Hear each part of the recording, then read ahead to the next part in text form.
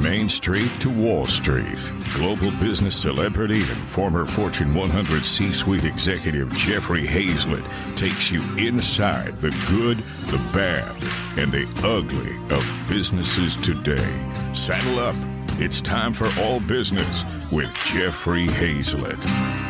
Have you ever known anyone who built a rainforest in their home? In Minnesota, of all places.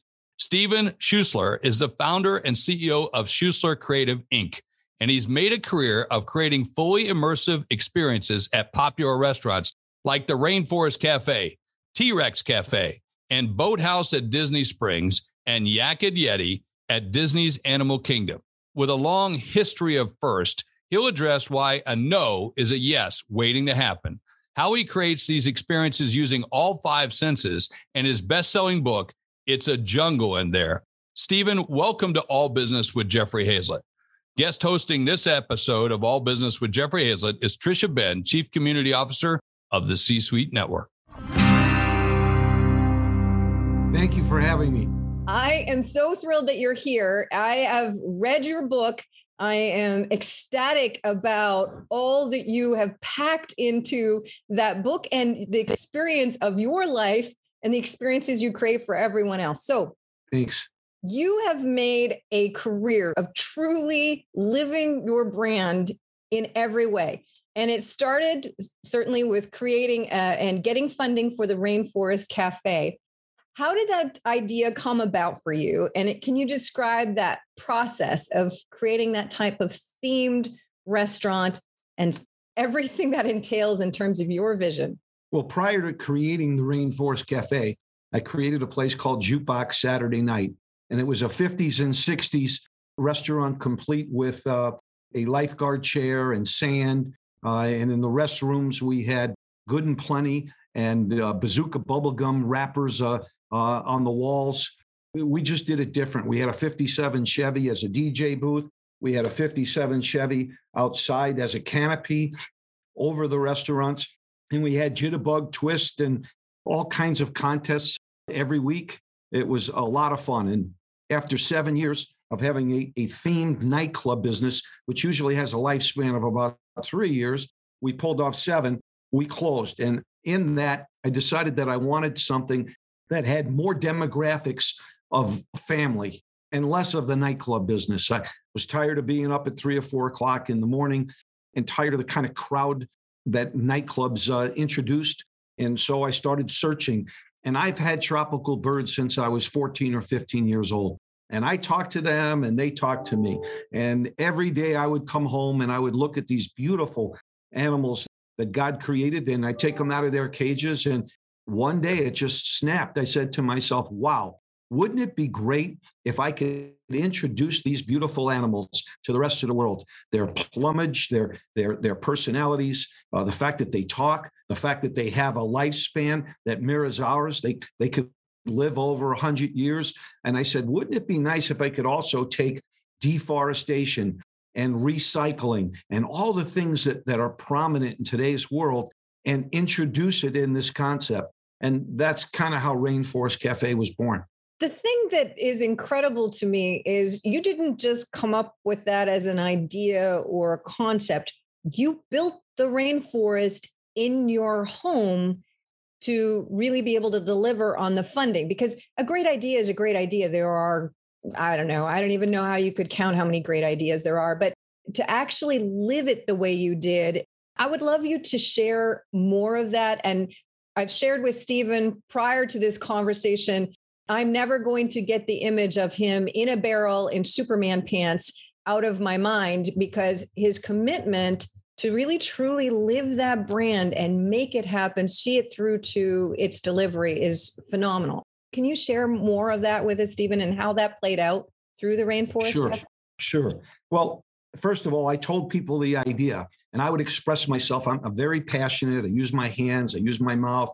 I'm a New Yorker, so I talk a lot. And I would tell people how I felt about this Rainforest Cafe that I wanted to build.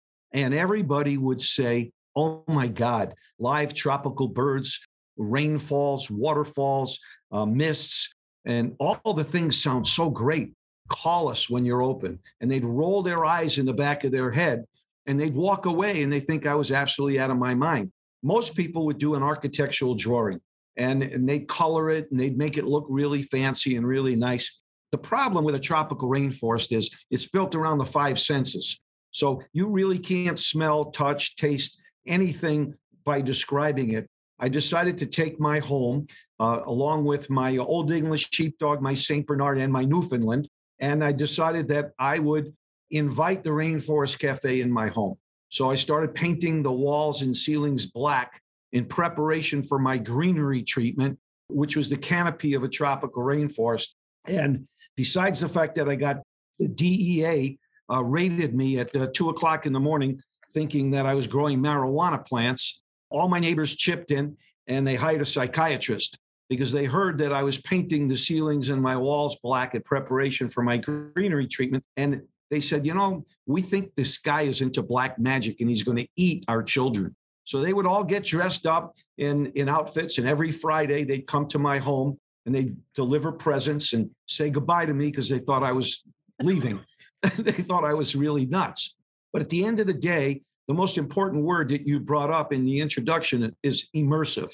I wanted to be immersed in the Rainforest Cafe. I wanted to be part of every element that I created. So I decided to use my home. One, it was cheaper, but it cost me about $400,000 to convert my home into the concept. I had to take my ceilings out, increase the size of the ceilings. I had waterfalls. I had moving animals that were animated. I had 600-gallon saltwater fish tanks. I had a retail store that I built with all the retail product that I would have. And I would have investors literally come over every single week. And we'd do a presentation. I'd have a photographer. I'd put parrots on their shoulders. I would do a whole number to get a feel, not only for myself, but to give them a feel to what the immersive experience could look like. I've always thought that it would be educational and entertaining. It was really important for me to have those two elements, if not a bunch more. And everyone laughed when I told them I would have live tropical parrots adjacent to food because it's not allowed, either by the health department or the building department. But I built an HVAC system over the birds that took the spurs or the dandruff of the birds out of the air so that it had no possibility of getting into the food. And I passed all the codes, and I was the only one in the world ever to have live tropical parrots adjacent to food in the restaurant. You build out all your concepts. So you have 5 labs, is my understanding. We have 5 laboratories in Minnesota. Right. So why do you do that? I mean, you did it the first time. And I think all of us are questioning our own commitment to our businesses, right? None of us have done that. I'm quite convinced. But you've continued that on with all of your businesses and the 5 laboratories that you currently have. Why? Why keep doing that? Because the visual is so important. It's so important for people to feel it, to go through it, experience it, and then to hear what they have to say. So we used to hire people at all different ages to come in and give us their experience, what they thought about going through our place. And that information is so valuable. And so many entrepreneurs today don't want to take the time. They don't want to spend the money to do the research. I'm asked all the time, how do you start? And I tell them, start with a business plan. It seems so basic, but it's so important that they have a plan.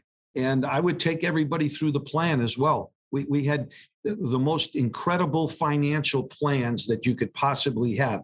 They were colored. They were informative. It was 300 pages long so that they could see the commitment. But most investors today, they want to make sure that whoever they invest in is committed to the project. A lot of people would say after seeing our concepts that I should be committed, to a higher institution. The Superman pants alone, possibly. But that's right. If it delivers, it's not crazy, right? That's right. Mom deserves the best, and there's no better place to shop for Mother's Day than Whole Foods Market. They're your destination for unbeatable savings, from premium gifts to show-stopping flowers and irresistible desserts. Start by saving 33% with Prime on all body care and candles. Then get a 15-stem bunch of tulips for just $9.99 each with Prime. Round out Mom's menu with festive rosé, irresistible berry chantilly cake, and more special treats. Come celebrate Mother's Day at Whole Foods Market. Another day is here, and you're ready for it. What to wear? Check. Breakfast, lunch, and dinner? Check. Planning for what's next and how to save for it? That's where Bank of America can help. For your financial to-dos, Bank of America has experts ready to help get you closer to your goals. Get started at one of our local financial centers or 24/7 in our mobile banking app. Find a location near you at bankofamerica.com/talktous. What would you like the power to do? Mobile banking requires downloading the app and is only available for select devices. Message and data rates may apply. Bank of America N.A., member FDIC. C-Suite Radio. So you look at the properties as truly attractions, not just restaurants. You mentioned the word feel several times already, that conveyance of connection. And I want to come back to the business modeling again, because that's a favorite topic for me. But can you share a little bit more of why you think of them as attractions? And in the book, you have a whole section where you really focus on that layering experience. And I thought that is so powerful in terms of how we think about our customer experience. Well, like immersive, layering is one of the most powerful words that you could possibly bring up. So thank you for doing that. Well, for instance, in the canopy of a tropical rainforest, you have a layer of greenery, and then I have a layer of honeysuckle, a layer of grapevine, old ropes, and mechanical animals. We had an ape that go around in circles. We had crocodiles by ponds. It's oversensory. Most people, don't talk about urinating on a podcast, but most people urinate 2 or 3 times during their visit to a tropical rainforest cafe because of all the different things that are going on. It's oversensory, and it makes your body functions different than they ordinarily would be. So we try to do things, for instance, when possible, I put a stove in the restaurant and I cook apple pie so that the smell of the apple pie permeates through the entire restaurant. The reason we call it an attraction is because there's so many people that are waiting usually to get in. So to service our guests, we always have a retail store in every restaurant that we build. And we find products that are absolutely unbelievable, that children that are 3 years old and adults that are 101, your grandmother, your grandfather. We usually have 3 generations eating at the same table together. That does not happen at most restaurants. So every element we look into. I'm known as the lighting king. Why? I can walk into a restaurant, I could walk in anywhere, and I could tell you in 5 minutes if there's a light bulb out. And it's just a gift that I was given with. And that's why I say, sweat the small stuff. When people say, I don't sweat the small stuff, go after the big stuff. It's all about the small stuff. The whole business is about the small stuff. The light bulb example, that really stood out to me. It's like, does that really need to be changed now? Yes, it does. And you make it very clear in the layering concept why that's so important. But what you just raised about the restroom, that's extraordinary. And anyone who's done any research on spaces that people spend time in, the restroom is absolutely crucial to the length of the experience and time and money that will be spent in that experience. That is fascinating to me, Stephen. And I bet you have some really interesting data on what that's meant in terms of your business. Well, sure. First of all, we have a jazz concept that we call swing, and it's called AeroBlue. And in it, we created the urinals to be saxophones. So when someone relieves themselves in the saxophone, music actually comes out of the saxophone. And then we put tubas in the ladies' room. So when you come back from using the restroom, you go to the table, you're usually whispering in your significant other's ear, honey, you're not going to believe what I just did. Well, what could you have done? You just went to the restroom, and then you talk about the experience in the restroom in your restaurant at the table. Most people don't do that. So it's fun. And people, like men and women, they want a clean bathroom. They want a bathroom that smells good. They want a bathroom. If you can have a bathroom that has that, but also is fun, and you can talk about it, and it's light and it's bright and it's taken care of, it's one of the most important things. But it's the least effective thing that restaurateurs think about. It is so true. And I know, I did a lot of research years ago on malls and behavior in malls. Why do people leave malls? Restrooms. It's fascinating. Okay. So in your book, and it's obviously a bestseller for lots of great reasons, it's a jungle in there. You live by the important words, 6 words. No is yes waiting to happen. Yes. So tell us why that is and how you make that work for you authentically to who you are. When someone says no to something we're pitching or we're talking about, it inspires me to work twice as hard. We spend a lot more money. We go a lot further. We try to analyze what they did not like. I can't tell you how many times I've been said no to, and it turns out to be yes. Because not only do people appreciate the fact that you're working towards the yes, the extra information you provide give them the opportunity to say yes. For instance, when someone visits our laboratories, I don't show them one product. I don't show them one restaurant. I show them 5 or 6. If someone doesn't like something for a particular reason, they have 5 or 6 other reasons to say yes. So that's really important. Give people a reason to be able to say yes. If you're only showing them one thing, they can say yes or they can say no. If you're showing them 6 different things, it's really, really hard if you're a creative guy for somebody to say no. And sometimes, like in the case of the Walt Disney. Yeah, I was just going to say the key there of what you just shared is context, right? That's no right. In that context doesn't mean no in the 5 other contexts. That's exactly right. That's exactly right. And people don't get that, and they get disappointed.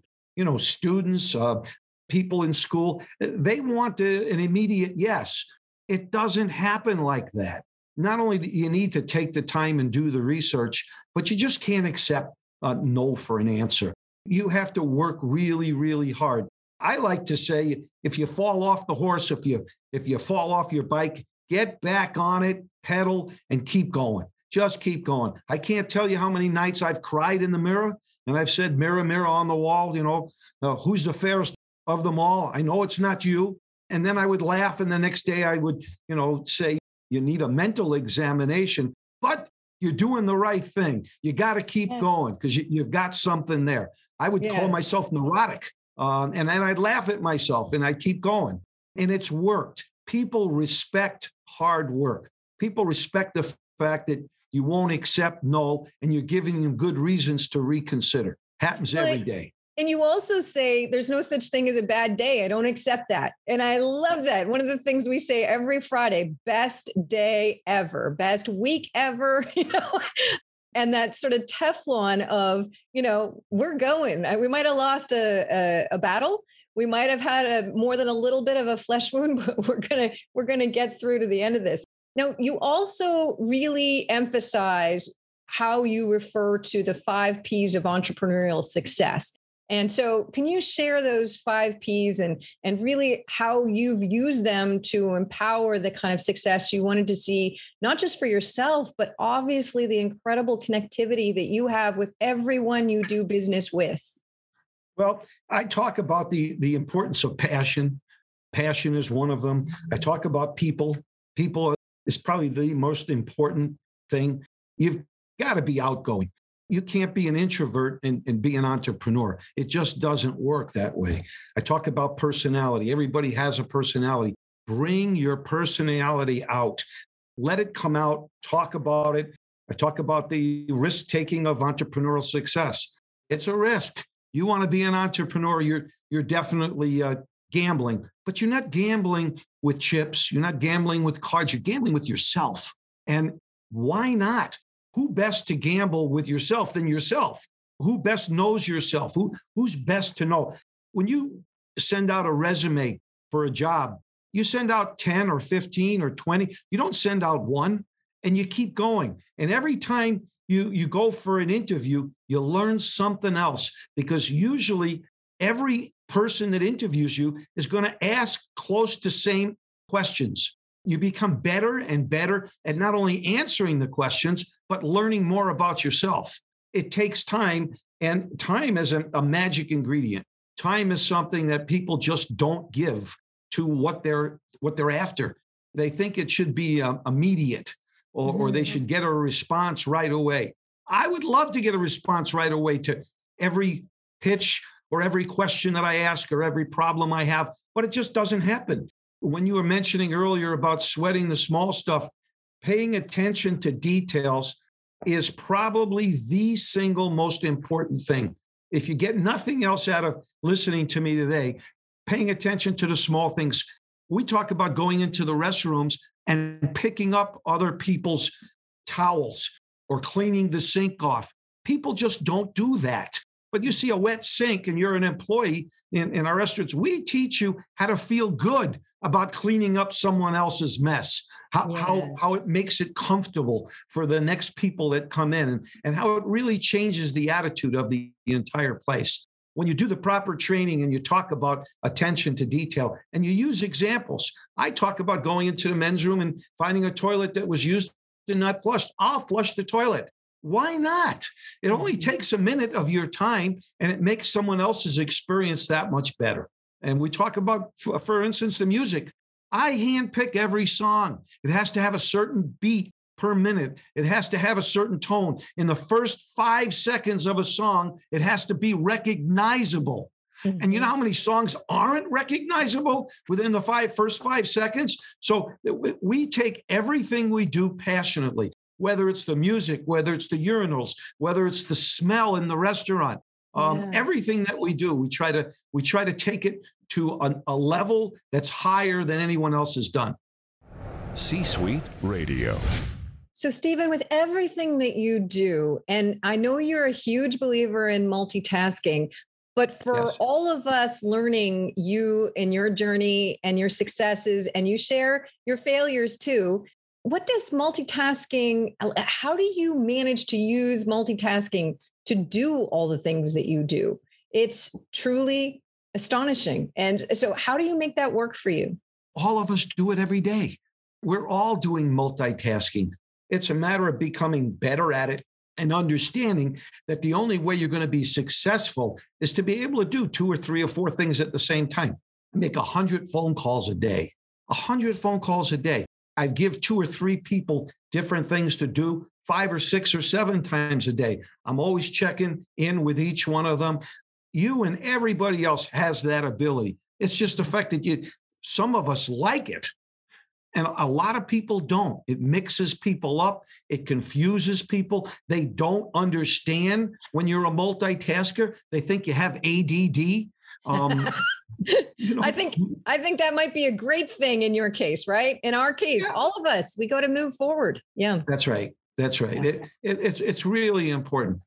I want to come back to, you mentioned earlier about the business plan. And I think so frequently when we are a values-based business leader, we want to have impact. We want to create those great experiences. We want to see success in the customers and the communities that we serve. And so we kind of skip over that step. And I am so passionate about having great leaders create great businesses, which means the business model, right? To be able to deliver that impact. And I'd love if you could share, how did you use that planning to really create and take advantage of firsts? You know, because a lot of times too, first out does not mean winning. And you've made it win. So can you connect those dots for us with the planning and the winning, even when you are the first out there? Sure. The first of all, doesn't mean the best, and it doesn't mean you're going to have the most success. With the Rainforest Cafe, I knew when I created it that I wanted to take it public. I knew that I wanted to open up multiple stores, but everyone else told me, just concentrate on the Mall of America where you open your first store. You have 2-hour waiting lines. Just concentrate on taking care of the guests. And I decided I want to take my vision to the Walt Disney World Company. And I can't tell you how many people told me that Disney was going to steal it or that they would take my ideas and leave me in the wind. And it's just so far from the truth. Everybody likes success. But, you know, when you look at newscasts at night, most of your newscasts are negative because people also like negative stuff. They like to hear negative things on television. They're tuned into it. They're trained into it. So we made a conscious effort early on to make everything we do fun. You need to have fun in the office. You need to have fun on the set. You need to have fun with whatever you're doing. And it translates. It translates to the guest and with everything that you do in life. There have been many, many, many instances where things that I do or come up with don't work. It might work for me in my head, but it might not work operationally. So for instance, with the Rainforest Cafe, we created it, we built it, we operated it. I built 45 in 7 years in 3 continents. It almost killed me. I lived out of a suitcase. But what I realized after those 7 years is that I'm not the day-to-day operator. I need to surround myself with people that are much better than I am. And that's an area where I decided to take on Landry's Restaurants as my partner, with the Rainforest Cafe, with T-Rex, with Yak and Yeti. And then I brought in Gibson's Restaurants for my concept called the Boathouse. And they run the day-to-day operation. I continue with our operating our laboratories, and I do the creative stuff, the data, I infuse life in them. But they do the operations, the human resources, the food, the plating. Not that I'm not part of that, but it's not my primary responsibility, because you can't do everything great. And once you realize that and you get rid of the ego that's inside all of us, your business, your attitude, your thought process, everything works better. Ego's a killer, especially in the restaurant business, because everyone wants to be a restaurateur. They think it's such a fun business, and I'll invite my friends and I'll have a cocktail and I'll have a great meal. It doesn't work that way. It's not glamorous. It's not glorious. It's a business, and you got to think of it and run it like that. Me giving responsibilities to others that are better than I am has made me a much better person. I love that you share that. And it makes me think to a message that I'm not sure is stated as a matter of fact from the book, but just a feeling I have is this incredible respect and honor and gratitude that you live your life with for who you serve and who experiences these creations of yours. And, you know, everything from when you speak about when a phone message is left, that needs to be picked up right away. If it's possible for that to be a person, if it's you, then that's who it should be. And even so much as you say, if somebody has your phone number, you're picking up that phone and you're responding to media within 2 hours. You befriended media. And I think that's something I would love for you to share, but I would love for you to just address how you think about that, how you take advantage of and embrace those that could be put on the other side of you, right? Like the media for lots of people, and create an opportunity and an advantage. And certainly this feeling of that you give of gratitude for being connected with others. We get a major piece of press or publicity almost every single week. And every month we get a front page story, usually because I ask for it when they interview me, which most people don't have the kahunas to do. But you need to do that. You need to be out front and you need to be in charge. And what I find is that most people don't return phone calls as fast as they should, or they have their PR and marketing department. I'm our PR and marketing department. So I make sure I return those phone calls within 2 hours because of my experience in radio and television broadcasting. I understand we have deadlines. I understand that we have to meet those deadlines so that our guests and our viewers are entertained and they understand. So I take it upon myself. And usually I shock people when I call them back and not someone representing me calls them back. And that's a good shock. I'd like to talk about shock and awe a lot, because that's what we're really about. Everything we do has an element of shock and awe. I can't believe they're doing that. I can't believe they thought of that. For instance, Rainforest Cafe, a wild place to shop and eat. We're branding specialists more than we are restaurateurs. We created a wild place to shop and eat. T-Rex, a place to eat, shop, explore, and discover. So our tagline is almost as important as the name of our place. I think it's called respect. I think I thanked over 200 people in my book. I have 2 or 3 pages just dedicated to the people I thank. People that have thought I was crazy, but still went along with me. It's important that you remember who they are and you thank them. Number one, they can't believe you remember them. Number two, it's respectful. And number 3, it's classy. You're listening to All Business with Jeffrey Hazlett, brought to you by C-Suite Radio, a podcast network featuring today's top business experts, and is part of the C-Suite Network, the world's most trusted network of C-Suite executives. Find this and other business podcasts on c-suiteradio.com.